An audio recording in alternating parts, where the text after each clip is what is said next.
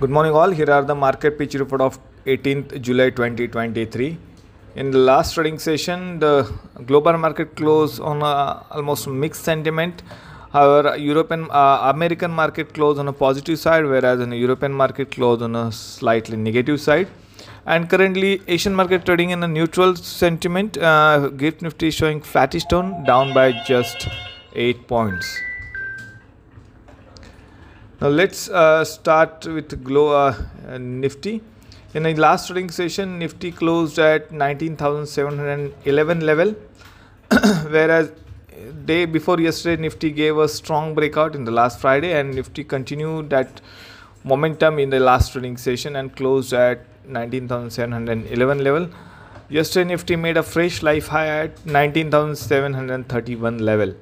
Now the important levels to watch on a Nifty side would be: on a higher side, immediate resistance placed at around 19,755, above that 19,860, and the support zone placed at around 19,562, below that 19,400 mark.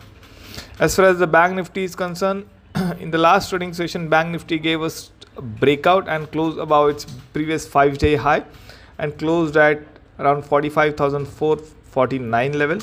The important levels to watch on the Bank Nifty side is: on higher side, immediate resistance placed at around 45,655, which is its lifetime high, above that 45,900, and the support zone placed at around 45,100, below that 44,900. The action point on Nifty is buy Nifty above 19,755. The target price would be 19,860, and the stop loss level should be placed at around 19,670 mark. Now let's talk about the fundamental news aspect for the day. The first news came from Shriram Finance. The company has fully repaid $248.17 million. That is almost around 2,036.30 crore Indian rupees of outstanding senior secured notes, which is a positive news for the company. Then the Patanjali Foods GQG partner acquired a 5.97% stake in the company.